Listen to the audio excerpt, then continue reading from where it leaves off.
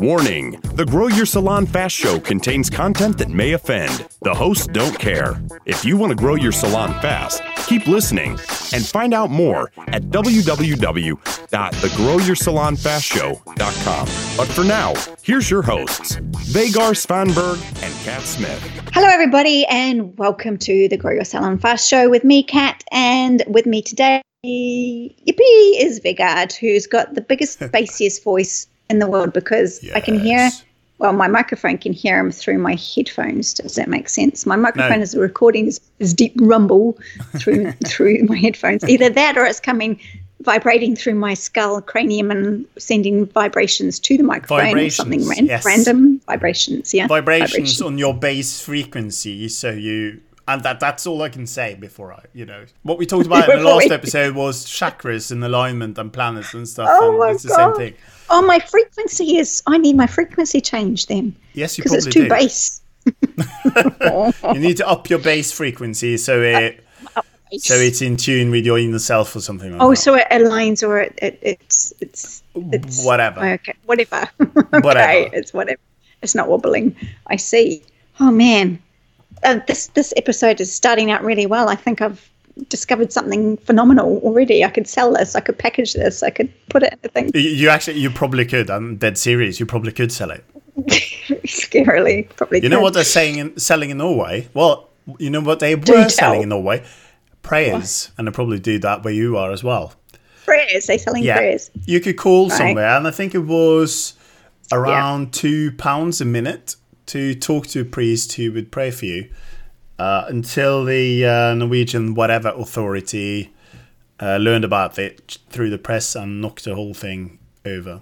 So is that similar to buying a thought for the day or similar to those little boxes? I think they used to call them promise boxes, like little scriptures written out, and you pull one out and it's it's your thought for the day, it's your scripture for the day.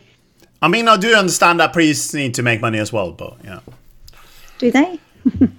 We're not even going to go down that conversation because that's a sticky one. It is a sticky one. Very sticky. We'll leave that for a bar somewhere. Yeah. If you want to know the rest of that conversation, you'll have to join us for a drink somewhere random. What's going on in your universe today? Well, apart from the fact that the snow is gone, and I'm going to leave it at that, we suddenly had Dubai temperatures here for a few days. So everything, I has a sad. Why? What's wrong? No, well, so as you know, we still have 5 rabbits in the house, of which 2 are in my office with me here. But now the time has come to find a new home for 2 of them. And we knew that because we were just taking care of them for a while. But now they are queued up and ready for being moved to someone else. So there was someone here yesterday looking at the rabbits. And their old rabbits had actually been taken by the fox. So they've improved their rabbit home and they've fox-proofed it. More security. Security. And they are now looking for, more... A replacement. Yes. More fox food. Anyway, so they're here. I don't know if they will get them. That's up to the... what would you call that? So we don't technically own these rabbits. We just take care of them. So it's up to the organisation that's taking care of the whole thing to handle the adoption process. I see. Oh, yes. So it's a proper thing for rabbits. Yeah. Because I know this happens with dogs and cats and what have you. And you foster a dog and then it goes with the forever family. Yeah. Forever family. But they're really, really cuddly, and they've been in my office with me for several weeks. And so what I do, say after we've recorded a podcast, I usually take a break. So I will sit with the bunnies, and I will jump, sit in my lap. Oh no! And we will cuddle. Stop, you're putting images in my head. Yeah. Oh, you're supposed easy to be this now. big tough Norwegian Viking sitting in an armchair cuddling a bunny. And you're sad. Yes. Oh. So I'm actually quite fond of them. So anyway. I hope they'll just find a happy home. We can't have 5. Broken around the world. We can't have 5 rabbits. So no, it's we probably could, but it's a lot of work. And my take on that is that it's always about responsibility. You hear about these people who have like 25 rabbits, 7 cats, 3 dogs, and stuff like that. And they all live miserable lives, and I don't want to be one of those guys. So I'd rather send them off to someone else who can handle them. And they have a good life here, but having 5 rabbits over time, you can't give them all the attention they need. So it's just how it is. Yeah. Oh, you should listen to yourself. It's hilarious. So after the one being adopted, we go back to the foster organisation or the organisation and have some more little ones, or not at the moment. No, not at the moment. So I'm about to embark on a house. We're gonna build an extension to the house. So we're gonna house more bunnies. Well, that's not the primary reason. But during that period, we won't take on. Yeah, during that period, we won't take on more. But probably after that, what we'll do is that we'll build some proper stuff, proper fostering area for the rabbits, so we can so we can do this in a more organised manner than just taking up space in my office. So. Because I actually need my office. I haven't been able to shoot a video for months. so I don't know. I reckon you can stand in the rabbit enclosure and shoot videos. I think it'd be quite I guess I could. And he was jumping rabbits all over. Yeah. Yeah, it'd be fab. I would definitely give you a different target market, wouldn't it? Oh, the bunnies. Yeah. Cool. So that's the end of the rabbits then. Yeah. So I won't be seeing them behind you. One of them just flopped next to me. They're so cute. Did I just destroy my reputation? You sure did. I can hear all the old women wetting their knickers right now. Yeah. So, what are we talking about today? Well, I can't get the thought of rabbits out of my head right now. But I've been undertaking a little project lately with somebody else, not you. I've been straying. What? Are you cheating? What? I am cheating big time. Oh. And writing a book. So I'm writing a book, and it's for children, which has been entertaining. But Cat writing books for children, no swear words. No, not a single swear word in sight. Not your job. One. Must have been tough. Crossword. It's not that bad. My business partner in this particular little project, she is very creative, so she's doing all the creative side of things, all the content, and I'm a very process-driven person. I like to do things and organise things and get things finished and what have you. So I'm doing all the rest of it because I've published books before and all the rest of it. So that's my role. And it's interesting to listen, because she's never done something like this before, and I've published 2 books. And when I've talked to people in the creative industry, because she's in the creative industry, she's had a wobble, what I call the wobble, and everybody gets the wobble, even people who are not creative. But majority of the time I see it is with creative people who devalue or don't see the value in their talent and don't like to put a value on their talent because they don't think they're very good at what they do, or they don't think that people will see them as very good at what they do, or they have people telling them, but what if you fail? And they get really worried that what they are doing is not going to be good enough. Is this a variation of the imposter syndrome? You're listening to the Grow Your Salon Fast Show with Kat and Vegard. Remember to sign up for the podcast updates and special bonuses at www.thegrowyoursalonfastshow.com. I think so, yeah. It is a variation of the imposter syndrome, because it reminded me of, I've been looking for an illustrator for this book as well. And when I spoke to one that I really liked her work, I was chatting to her, and inevitably her fee came up. And I said, and what kind of ballpark figure are you looking? Obviously it will change, and I understand how things work. If it gets bigger or smaller and what have you, we can't put in absolute pinpoint the price, but what kind of thing you're looking at. And she says, well, I don't like to charge very much. And I said, well, that's not my question. But she says, well, I'd like to do it for free. And I said, well, I'm not going to accept that from you because I expect to pay for your services and you're an amazing artist and you should be, well, I don't know if I'm worth it. So things like that, she was really putting her into a position of undervaluing herself and undervaluing her skills.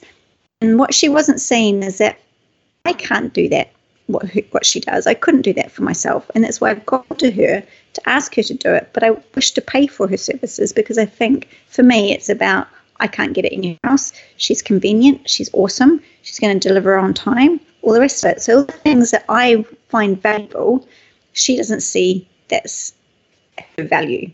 Do you know what I mean?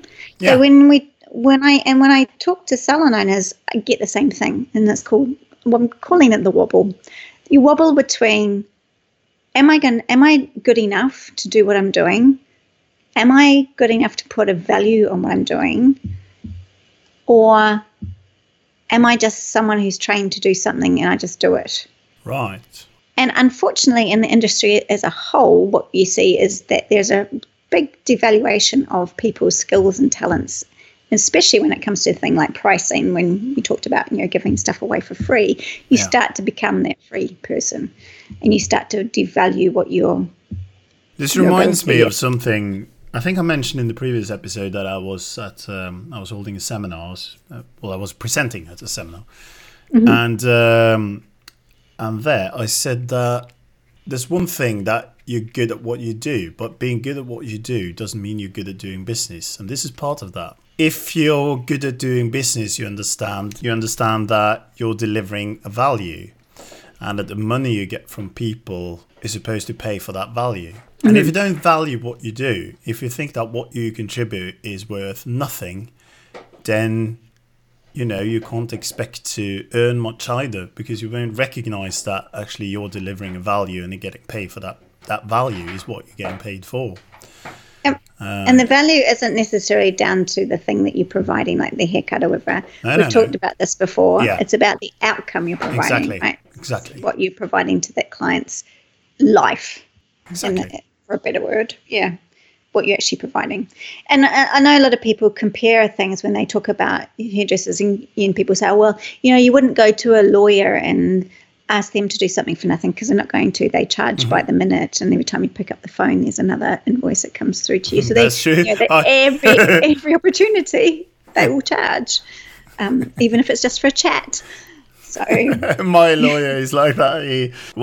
He's a nice guy. He doesn't always charge per email or something.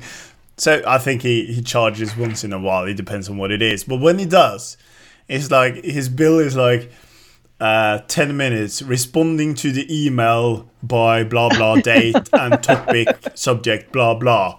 So it's like 10 minutes there, and then it's like 7-minute phone conversation about topic Y, and then just And isn't it funny because you could almost have an invoice that was perpetual because 2 minutes to prepare this invoice, another 2 minutes to prepare that invoice, that the sentence I just wrote, another 2 minutes to write that sentence I just wrote before, another 2 minutes, and it could just go on and on and on.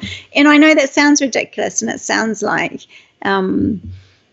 it sounds silly, but lawyers are trained and their time is their money.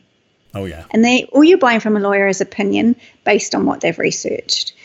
When you're buying from a salon, you are buying skills and talents that you have also learnt and been trained to do over a period of years, and not everybody else can do it. So people are buying that experience and that skill set, but they're also buying the intangible things that are given when they've had that service. Isn't that funny, by the way? Yeah, sorry. No, yes, right. Interrupt. No, it's just, isn't it funny how you can take one very, very skilled, you can take two highly skilled hairdressers, say, or therapists, doesn't matter. If you place one somewhere in rural England and the other one in Hollywood, the one in Hollywood could charge probably 10, 20 times as much. Yeah, and there are geographical differences for sure. But they're not that much different. They are equally good at the stuff they do, but they can charge totally different prices. Yeah. I've even heard people say, well, I can't charge on I'd love to be at that level of that person. be able to charge that much. I said, but you are at the level of that person. Why can't you charge that much? Oh, because they've had their name in a magazine. So what? It's easy to get your name in a magazine. Yeah. You can actually buy your name in a magazine if you want to. Okay. You're no different to that skill level, or you might be, but if that's what you're basing it on, that they've had their picture in the magazine and you haven't, and you're on the same level skill-wise, why aren't you charging more? Yeah. It makes no sense whatsoever. No. So I understand where the wobble comes from, because when you are creative, you are doubting your own abilities and you are worried about how you're seen and how people judge you, and people like certain things, my tastes are different from your tastes, for example. So you might like one thing and I might think it's shit. But there's no reflection on your ability or your skills to deliver. It's just that people have a different idea of what they find appealing and not. Yeah. So what do we need to do when we have the wobble? Well, where do you start? Well, the one thing that my business partner has done is she's gone and talked to her husband, and he's put the fear of God into her and said, well, what if you don't sell anything? And what if it fails? And, there is that thing. What if you don't sell anything? Well, what are you prepared to walk away from? Just as a reminder for us, we should probably do an entire episode about talking to your spouse and close family and friends about business. Exactly. Yeah, that's a topic for a different... Here's what not to do. Do not go and speak to someone who's close to you. Go and speak to someone who has no emotional attachment to what you're doing, who has knowledge and expertise in the area that you have done these things before, and use them as a sounding board, because it's much better to have an objective opinion, and you'll get some more clarity about it. And lucky for you, we have the solution. We do. So, we have. I can. If there's you're feeling one you're thing, having a wobble.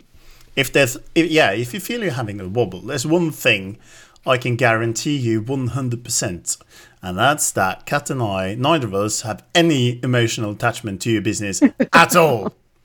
So that means one thing for you is that if you go to the growyoursalonfastshow.com/start and you book a call with either of us, you will actually get our uncensored, no strings attached, raw review of you and your business. And that can be quite, not necessarily harsh, but it can be hard to hear. It can be hard to having to face the truth. Somebody said to me after they got off the call with me, they felt like they'd had therapy.